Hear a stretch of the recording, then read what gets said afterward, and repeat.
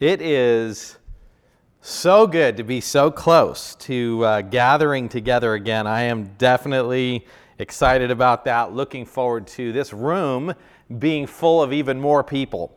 And so as we just get ready for that, I just want to ask you to be praying for us and, just that we'll get all those details organized well. And we are just so excited that we will be joining together. I want to encourage you, find the sheet and sign up. And what we're going to do is we're going to be arranging things. And for now, we're going to start small. But if this room fills up and we need more space, we'll go to another service. And we'll just we'll make room for people eventually. And so we are just so very thankful that we are finally hitting this time where we can gather together again.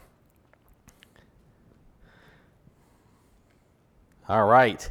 We have had a little bit of technical difficulties today, but it looks like we've got them worked out. We are thankful for that. We're going to be talking this morning about faith and restoration. The fact that when we place our faith in Jesus, the correct object of faith, there is spiritual restoration that happens in our life. When I think about discipleship, we've all been called to be disciples. We have all been called to reach the world with the gospel. And reaching the world is calling people to Jesus. But in order for us to call others into a relationship with Jesus, we need to have that relationship ourselves. We need to know Jesus for who he is. And we need to actually reflect the character of Christ as we reach out to others. In other words, we need to be Christ-like. Or another word for that is Christians. We need to be Christians, and that is just people that are like Jesus. In our passage this morning, Matthew chapter 9, verse 18 through 34, we're going to go back in and we're going to look at the character of Jesus. Now, a couple weeks ago, we looked at the call to discipleship, Jesus calling Matthew, how he immediately left everything and followed Jesus. And then we went to the end of the chapter and we looked at the marching orders, really, that Jesus gave his disciples, where he encouraged people, his disciples, to look out into the culture. And as Jesus looked out into the crowds and he saw that they were helpless, that they were sheep without a shepherd, and he felt compassion for them. And he challenged his disciples, pray that God would send out workers into his harvest. And we know that when we pray for that, we're actually going to become that. As we pray that God would reach people, we will have a heart to reach people. Well, we're going to go back and we're going to look at what happens between the time that Jesus calls Matthew and when he encourages them to look at the crowds and pray for them. We're going to see Jesus' character. We're going to see the fact that Jesus is the only one worthy of hope. And that's what we're going to be considering this morning. Jesus, this is an amazing thing about Jesus. He's filled with compassion. He is filled with a willingness and an ability to help with whatever a person needs. There is, in this passage, we're going to look at Jesus impacting people temporally, their physical life, physical illness and sickness, demon possession affecting their day-to-day life, blindness.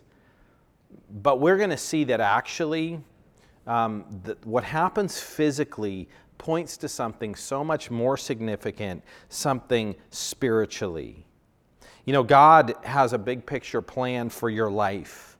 And this plan includes the sorrows, the difficulties, and the struggles that we face. But every part of our life, and especially when we're believers, is filled with God's sweet love for you, his care for you. And he can bless us in the midst of trials and difficulties. And so this morning we're going to see that we need to put our faith in a loving Savior who can restore us.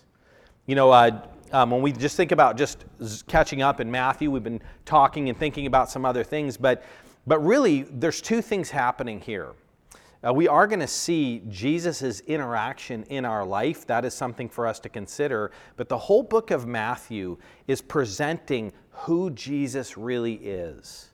And that is actually Jesus' healing of people, Jesus casting out demons, the things that Jesus does are not just about the people that he's caring for.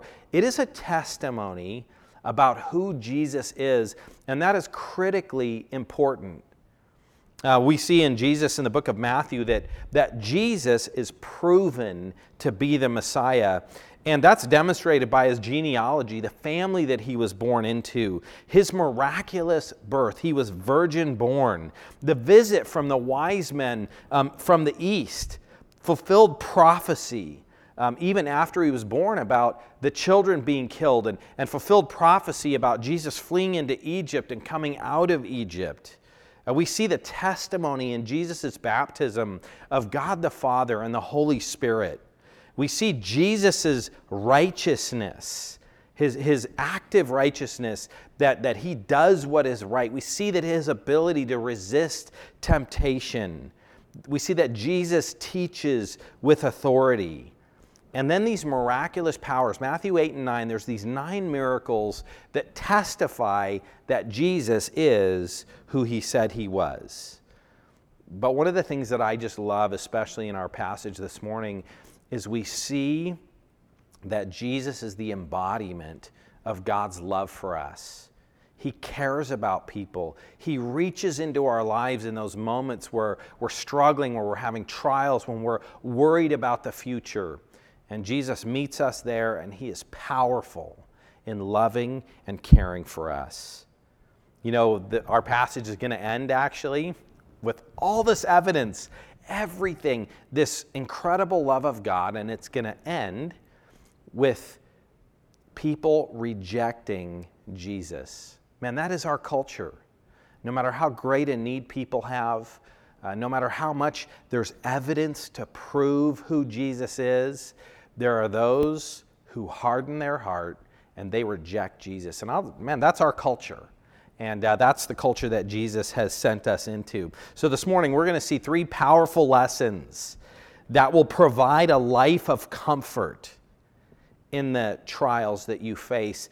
And they will remove, if you understand these 3 things, they will remove the debilitating fear that sometimes we face as we go through hard times, those things that just shake us to the core. Understanding these truths will remove that. And so the 3 things that we're going to see is, first, that God answers desperation and properly placed faith with spiritual blessing. That's verse 18 through 26. The second thing that we're going to see is that the spiritual realm is so much more significant than the physical realm. And we're going to see that faith in Christ is both intellectual and moral. It is about evidence, it is about truth, but it is also a moral choice. You can pile up all the evidence in the world. People can see the truth clearly, but if they're morally corrupt, which we know people are, they will reject any amount of evidence. And that's just something for us to consider and think about. You know, as we look, we're about to jump into Matthew chapter 9, verse 18. But before we do that, I want to just make the contextual connection between physical healing and spiritual healing. You know, Matthew chapter 9, verse 5, it says, this is Jesus healing a lame man. And this is the point that he makes there. He says to this man, your sins are forgiven, and the Pharisees question his right to do that. This is how Jesus responds.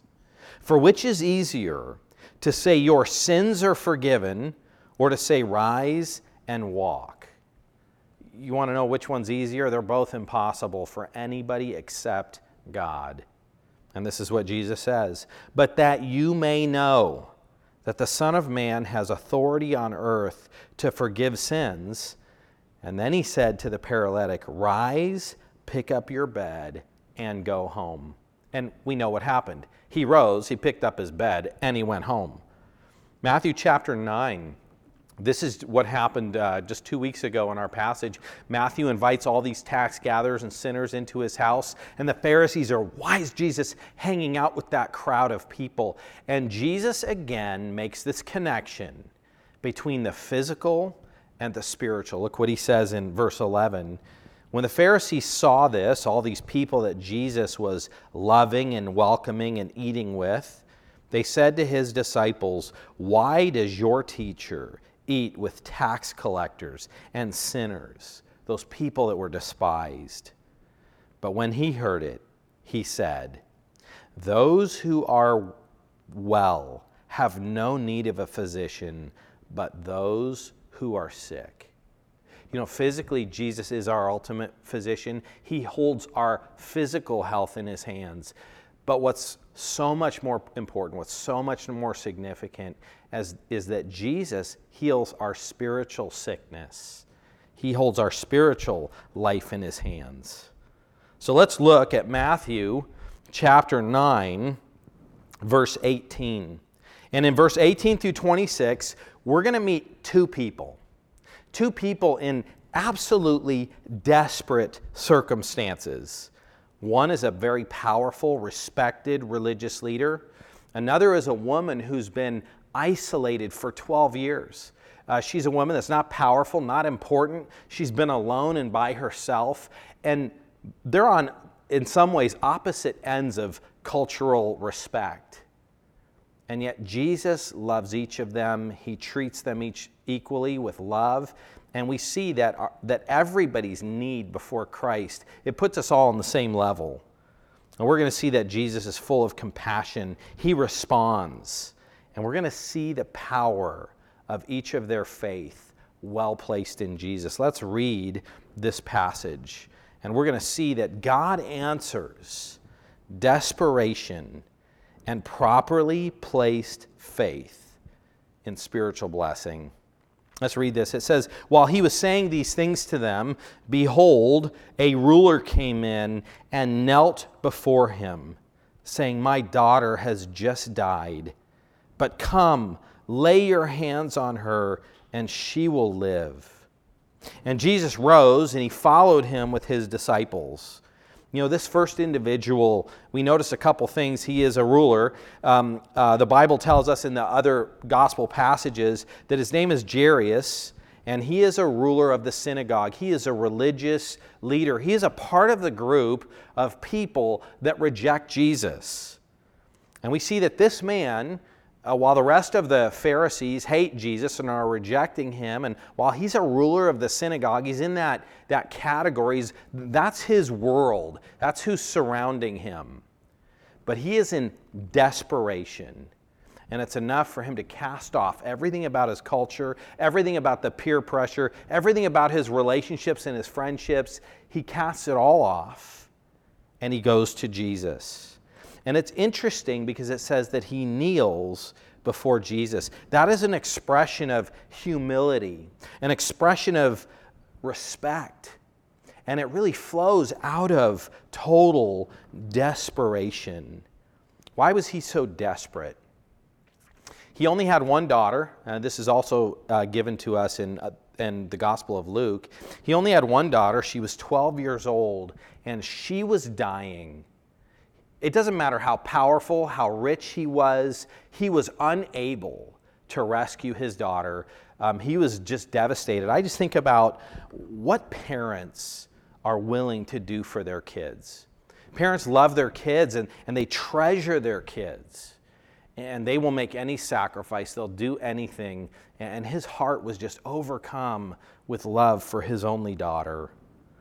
You know, it reminds me of just some of the things that Michelle and I did for our kids, and just the sacrifices that we made, the things that we were willing to do for their well-being. If one of our kids was dying, we would have gone anywhere. We would have paid any amount of money. We would have done anything to try to save them. And that's what we see this man does. He's come up empty, and he goes to Jesus, and he asks for help. And this is what's amazing in verse 19. It says, Jesus rose and followed him with his disciples. Jesus just immediately gets up and goes with him. Now, this reminds us of Matthew 8, verse 8, where there's another man, that centurion, that Roman centurion that comes to Jesus and says, hey, my servant is going to die. Will you save him? And Jesus says, yeah, I'll get up and I'll go with you. But the centurion says, Jesus, you don't even need to come. Just stay here. I understand what it means to have authority. And he realizes, Jesus, you don't need to go with me. You can just command and it will be done. And Jesus looks at this Roman centurion and he says, I've not seen faith like this in Israel. And one of the things that we see is that this Jewish leader, he had faith. But Jesus doesn't say to him, your faith isn't good enough, your faith isn't powerful enough. He has faith, he's desperate, he's asking Jesus for help. And Jesus says, okay, and he just gets up and he goes with him. You know, as he's on his way, Jesus is walking to this man's house. We meet another lady, and we meet her in verse 20. And this is another just incredible story. It says, and behold, a woman who had suffered from a discharge of blood for 12 years came up behind him and touched the fringe of his garment. For she said to herself, if only I touch his garment, I will be made well. And again, you see her faith. She has confidence. She goes and finds Jesus. She presses in. And one of the things that we find out is that Jesus is surrounded by a crowd. People are pushing in on him. And she fights her way through the crowd to touch his garment, knowing that in Jesus there's physical healing. And it's interesting because as soon as that happens, the other Gospels tell us that Jesus stops and he says, who touched me? Now, one of the things that this lady realizes is that the moment she touches Jesus, she's healed.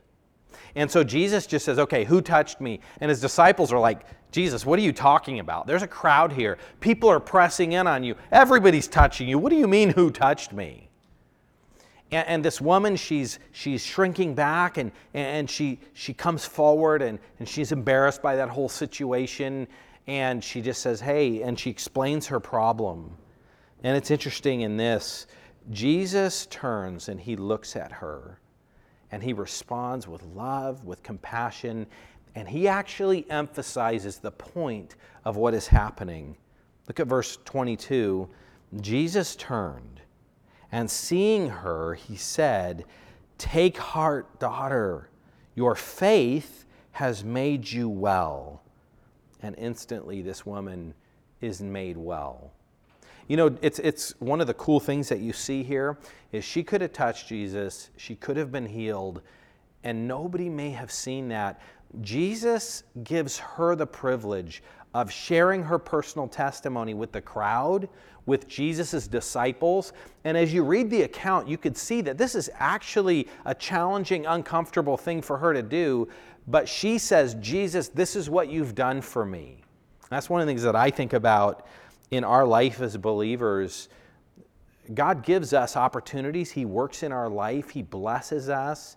And we need to be eager and willing to share that testimony with people, to make sure that people understand what Jesus has done for us.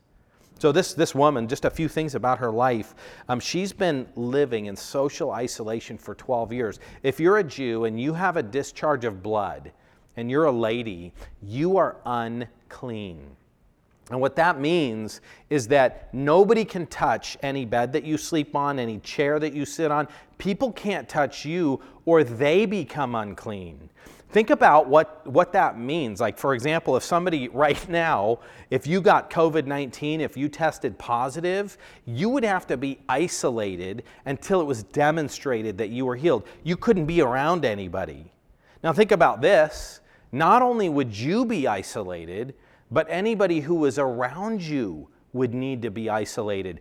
That was this woman's life, but it wasn't for 2 weeks, it wasn't for 3 weeks, it wasn't for a month. It had been going on in her life for 12 years. Imagine that isolation, that difficulty, the being unable to be hugged and touched for 12 years. That's what she's going through. The Bible also tells us in Luke that one of the things that she had done, Luke 8:43, it just says she had tried everything. She'd gone to every physician, every doctor. She had spent all of her money to be healed. You know, one of the things I think about is that this was not the first time that she had faith. It's not the first time that she had hope, that there was something that she had hoped would help her, but everything she trusted had failed. But what we find out here is that trusting Jesus did not fail her. And so she's healed. This is an expression of faith. The story at this point switches back to Jairus. And one of the things that we see is that Jesus continues on to Jairus' house. Now, one of the things that we see in Mark chapter 5, verse 35, it says that while he was still speaking, and this is Jesus talking to this woman, somebody runs up to Jairus. And he just says, "Your daughter's dead. Do not trouble Jesus any further." Why trouble this teacher any further? Verse 36. But overhearing what they said, Jesus says to the ruler of the synagogue, "Do not fear, only believe." You know, this man's faith, it's so different from the centurion. It's weak in comparison. But Jesus looks at him, he sees his faith, being weak and being shaken, and Jesus looks him in the eye and he says, "Don't fear, only believe." That is so powerful. You know, it's never too late for God to help. And it's interesting how one of the ways that Jesus blesses this man is to allow him to be in desperate circumstances. And he just says, "Hey, trust me." And, it's amazing the different times in the book of Matthew. In Matthew chapter 6, verse 30, where Jesus says, "Seek first God's kingdom and trust Him to meet your needs."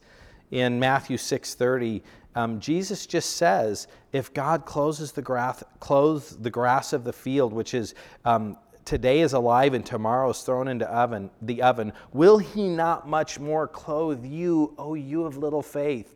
Do you ever struggle with just your daily needs, worry about the future? Am I going to be okay? Am I going to have enough money to retire? What's going to happen if I lose my job?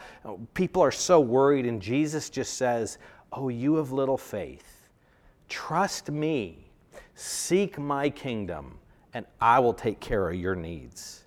You know, physical danger, I think about the riots and just some of the things that are happening and people that worry about that. And multiple times, Matthew 8:26, when the disciples are afraid of their ship sinking, Jesus says, "Why are you afraid, O you of little faith?" When, again, in Matthew 14:31, when Peter is sinking into the water and Jesus just reaches out his hand and says, "Why do you fear, O you of little faith? Why did you doubt?" Jesus takes care of us, and He's encouraging and challenging us to exercise faith. You know, it's amazing. It is not the strength of the faith that counts. It's who the faith is in. Now, Jesus, we see that He responds in powerful compassion to those who trust Him. You know, and one of the things that we find out about this story is that Jesus brings only Peter, James, and John. So this miracle is specifically witnessed by Peter, James, John, and this girl's parents. Look at verse 23. Jesus shows up, and when Jesus came to the ruler's house and he saw the flute players and the crowd making a commotion, he says, "Go away, for the girl is not dead, but is sleeping." And they laughed at him. But when the crowd who had been put outside, he went back in and he took her by the hand, and the girl arose. And the report of this went throughout all that district. You know, Jesus did amazing things that were undeniable. It is a funeral in progress when Jesus raises this girl from the dead. You know, it's amazing. People are amazed, and they're telling everybody there's no doubt about the miracles that Jesus did. You know, I think about that with so many claimed faith healers. We have hospitals full of people. Those claimed faith healers, where are they in this COVID-19 thing? They could be walking into different areas and just healing people, and they'd be getting up and walking out. And it's like we don't see that happening. For Jesus, there was evidence everywhere of the miracles that he did. You know, one of the things for us to consider in the midst of this is just the blessing that always is in the midst of trials. Like, think about this. If this man's daughter was not dead, if she hadn't died, he would not have had an opportunity to experience the comfort and love and power of Jesus. If this woman had not been suffering for 12 years, she would not have experienced the restoration of Jesus, which blessed them physically, but far more important, blessed them spiritually. So I just have a question for you. Do you have any tremendous pain in your life? Do you have needs that you just feel like these needs cannot be met? I am without hope. There is no one who can resolve these things, who can help. I'm struggling with, it could be things that you see in your kids' lives, relationships, that you just say for years these things have never been restored, and I don't see any hope. Do you see things in your life, things that you care about, and there's just no human way they could get better? You know, I was thinking about how, you know, for all of us, that is the perfect place for us to be, when there's no one to hope in but God himself. And one of the things that I love about that is that God loves people who are desperate, who have no hope, but who trust him. Some of the things that are the most stressful for me personally. I just love that. I love taking a step back and just saying, this is something that's out of my control. This is something I cannot resolve. And it just fills me with peace to take a step back and say, but I know that I can trust God. Things may not always happen the way I want them to happen, but I can trust God for my future. My job is to be faithful, to seek his kingdom, and all these other things Jesus is to care for. It's amazing. So that's our first point. Here's the second one, that the spiritual realm is far more significant than the physical. You know, people do need healing. People who are blind, it would be great if they could see. People who are struggling in this world, that would be an incredible blessing for those issues to be resolved. But physical blindness is so much less significant than spiritual blindness. Matthew 9, verse 27, it says, as Jesus passed on from there, 2 blind men followed him, crying aloud, have mercy on us, Son of David. Now here's the amazing thing. These are blind men. And they're coming to Jesus and they're asking for mercy. They realize they need God's mercy. It's interesting. They don't show up with an angry attitude. They're not saying, Jesus, this isn't right. Why am I blind and other people can see? Like, they don't show up angry before Jesus. They show up and they say, Jesus, we need mercy. But they recognize who he is. They call him Son of David. In other words, they recognize that he is the Messiah. They probably heard all the details that we talked about that have been communicated in Matthew. They've seen these powerful things that he's doing, and they realize this is Jesus. He is the Messiah, the one who's been promised. And they show up and they know that even though they are physically blind. They're not spiritually blind. Before we end this morning, we're going to run across some people who can see from a physical perspective, they see fine, but they're spiritually blind. So Jesus says to them, verse 28, so he entered the house. The The blind men came to him, and Jesus said to him, "Do you believe?" This entire passage is about faith, confidence, recognizing who Jesus is and trusting him. "Do you believe that I'm able to do this?" And they said to him, "Yes, Lord." And he touched their eyes, saying, "According to your faith, be it done to you." And their eyes were opened, and Jesus sternly warned them, "See that no one knows about it." And this is always amazing to me. They're so overjoyed, so overwhelmed, that it says in verse 31, "But they went away and spread his fame throughout the land." Jesus tells them, "Don't tell anybody," but they go tell everyone. It's amazing just what we see here, that these people, they're physically blind and Jesus restores their sight. You know, one of the comments that Jesus says here in Matthew chapter 15, verse 14, talking about the Pharisees, he said, "Let them alone, they are blind guides. And if the blind lead the blind, both will fall into a pit."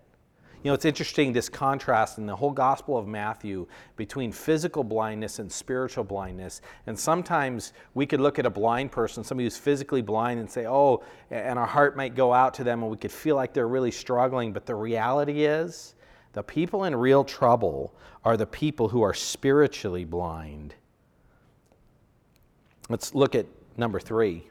The third thing that we see here is that faith is both an intellectual and a moral choice. Look at verse 32.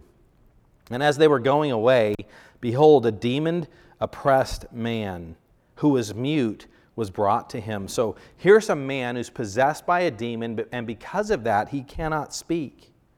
And so he's oppressed by a demon, and when the demon had been cast out, the mute man spoke.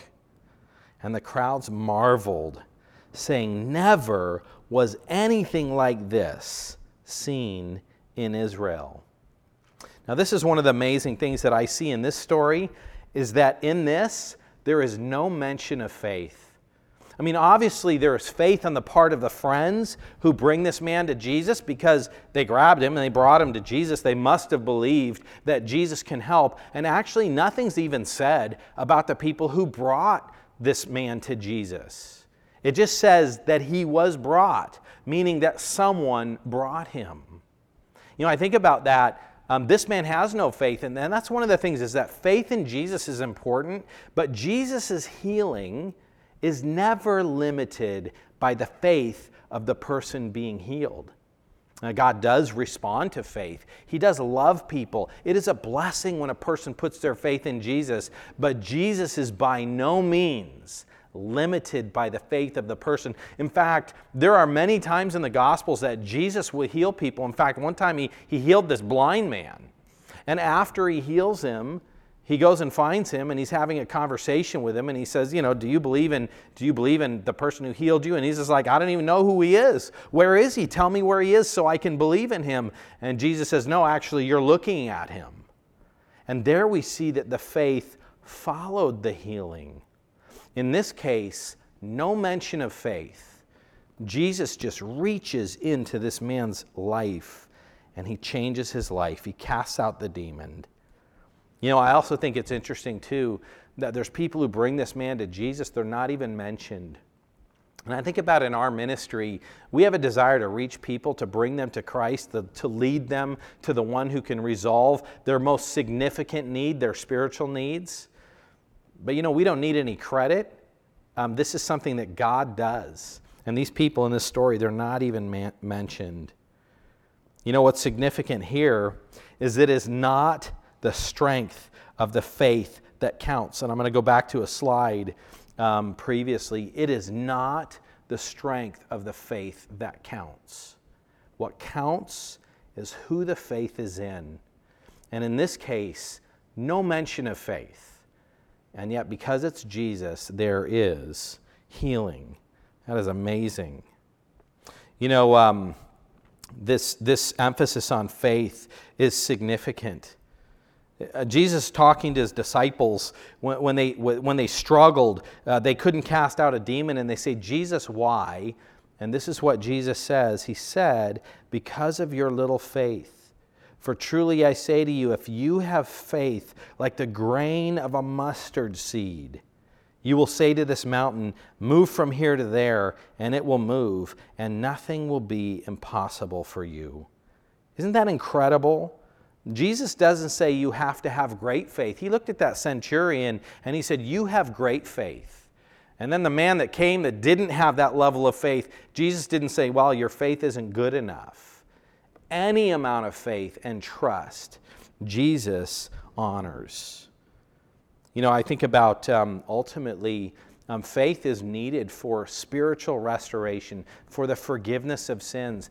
And that's one of the things that we need to recognize is faith is a miracle. Ephesians 2:8-9 says, for by grace you have been saved through faith, and that not of yourselves, it is a gift of God, not as a result of works, that no one should boast. I think about Luke chapter 16, verse 27. Jesus tells a story of a man who is in hell. He's died and he's in hell waiting to be cast into the lake of fire. And he has a conversation with Abraham. And one of the things that he says, please send someone back to warn my family members. He says, I have 5 brothers. Please send someone back. Luke 16, verse 27. And he said, then I beg you, Father, to send him to my father's house. He's asking that Lazarus, who's in the Abraham's bosom, he's in heaven, not the ultimate heaven, but he's saying, please send him back to warn my brothers.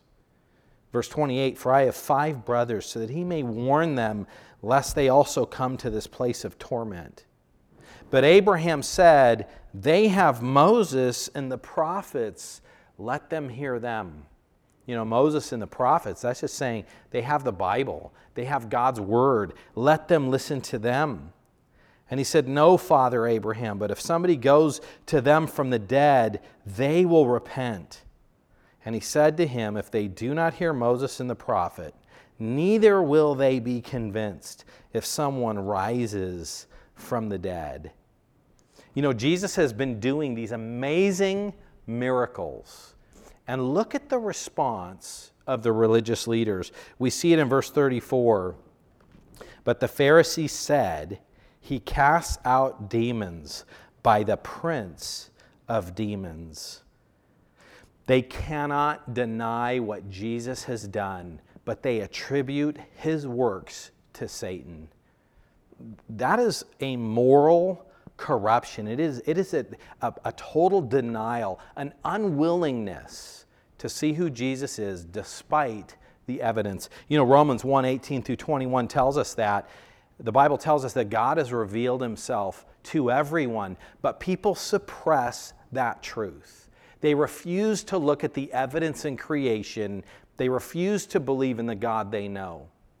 One of the things with faith is important. Faith in the right object is important. But that faith happens when God works in a person's heart. And the answer given in chapter Luke, how do we communicate faith? How do we develop faith in our own life?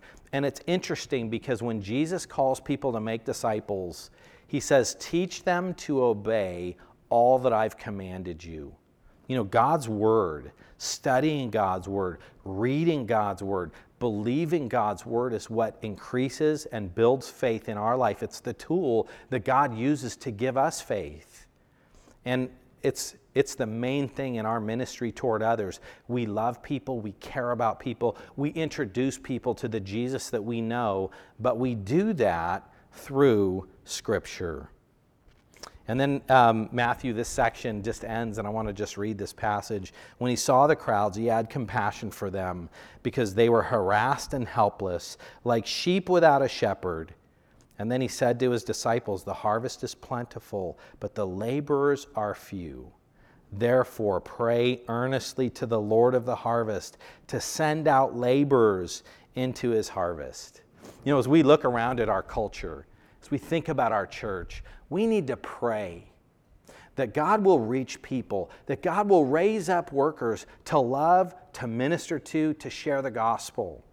And one of the key things in that is we can't just think about what other people need. We start by saying, God, who are you in my life? Do I see you for who you are? Do I love you? Am I committed to you? Am I willing to sacrifice anything to follow you? And do I experience your love? Do I know how to think about things, to look at things? Can I recognize your love and care in my life when it shows up? You know, one of the things that I just want to encourage us with, a few things, is that Jesus is the one that we should trust. Jesus loves you. That's one of the things demonstrated in his life on this earth. He had compassion. He loved people. He cared for people. And Jesus can and will help. My encouragement for all of us is that we're Jesus' hands and feet. Do we personally trust Jesus? Do we see him as our only treasure, our only hope? And if we do, not only will that get us through life, but it will prepare us to encourage and welcome others into that same relationship with Christ. I want to just point you back to your own life. Think about your circumstances. Are you desperate? Are you in need? Are there things that you're worried about? Trust Jesus. He loves you. He cares for you. He can help, and he will help. Let's introduce people to that Jesus. You know, we're going to turn right now to the Lord's Supper. We're going to celebrate and remember why we have such great riches in Christ. You know, Jesus is the reason that we're saved. You know, we're not saved because our righteousness is so powerful or because we have such powerful faith. We are saved because of the righteousness of Jesus. And we're saved not because of our great faith, but because of who we have faith in. Jesus, he's our greatest treasure. No matter what we don't have, if we have Jesus, we have enough. And if we don't have Jesus, no matter how much we have, we don't have enough. I want to just close by reading Philippians chapter 3 and then 1 Corinthians, and we're going to celebrate the Lord's Supper together. Philippians 3:8 says this, "Indeed, I count everything as loss because of the surpassing worth of knowing Christ Jesus my Lord. For his sake, I have suffered the loss of all things and count them but rubbish, in order that I may gain Christ and be found in him, not having a righteousness of my own that comes from the law, but that which comes through faith in Christ, the righteousness from God that depends on faith." And so as we celebrate the Lord's Supper, I would just challenge you, think about your life. Think about ways that you failed, ways that you have failed to trust God. Think about those things. Confess those to Jesus. If you're struggling with sin in your life, confess that right now. Tell God you're sorry. Ask him to forgive you. Ask him to empower you to avoid that sin. And just rest in the comfort that we are not trying to be good enough to earn God's favor. God loves us and he forgives us because of what Jesus did. And that is what we celebrate when we celebrate the Lord's Supper. If you have your cups that we delivered, or you have your grape juice, I would just encourage you to do that. Remember when we eat the bread, look what it says here in 1 Corinthians 11:23. For I received from the Lord that which I also delivered to you, that the Lord Jesus, on the night when he was betrayed, he took bread, and when he had given thanks, he broke it, and he said, "This is my body, which is for you. Do this in remembrance of me." And if you just open the top of your cup, there's some bread in the top. And as we eat this bread, this represents the body of Jesus. And we do this to remember what he has done for us. Let's eat together.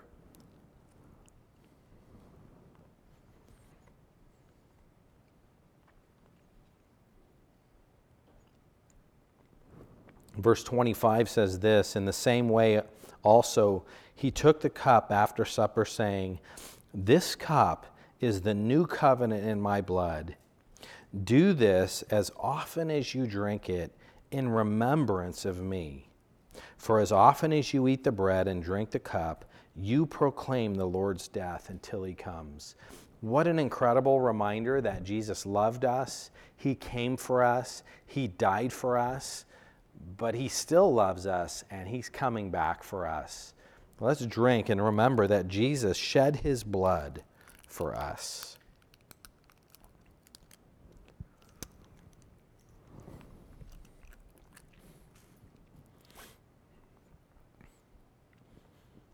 Let me pray for us. Lord, thank you so much for your kindness. Lord, thank you for the miracles that you did that prove who you are. Lord, thank you for the things that you showed us about how much you love people. Lord, how you are not demanding. Lord, you require everything, but in the midst of our weakness and our failure, you never give up on us. Lord, we pray for strength. God, thank you for dying for us, that we look forward to your return. In your name, amen.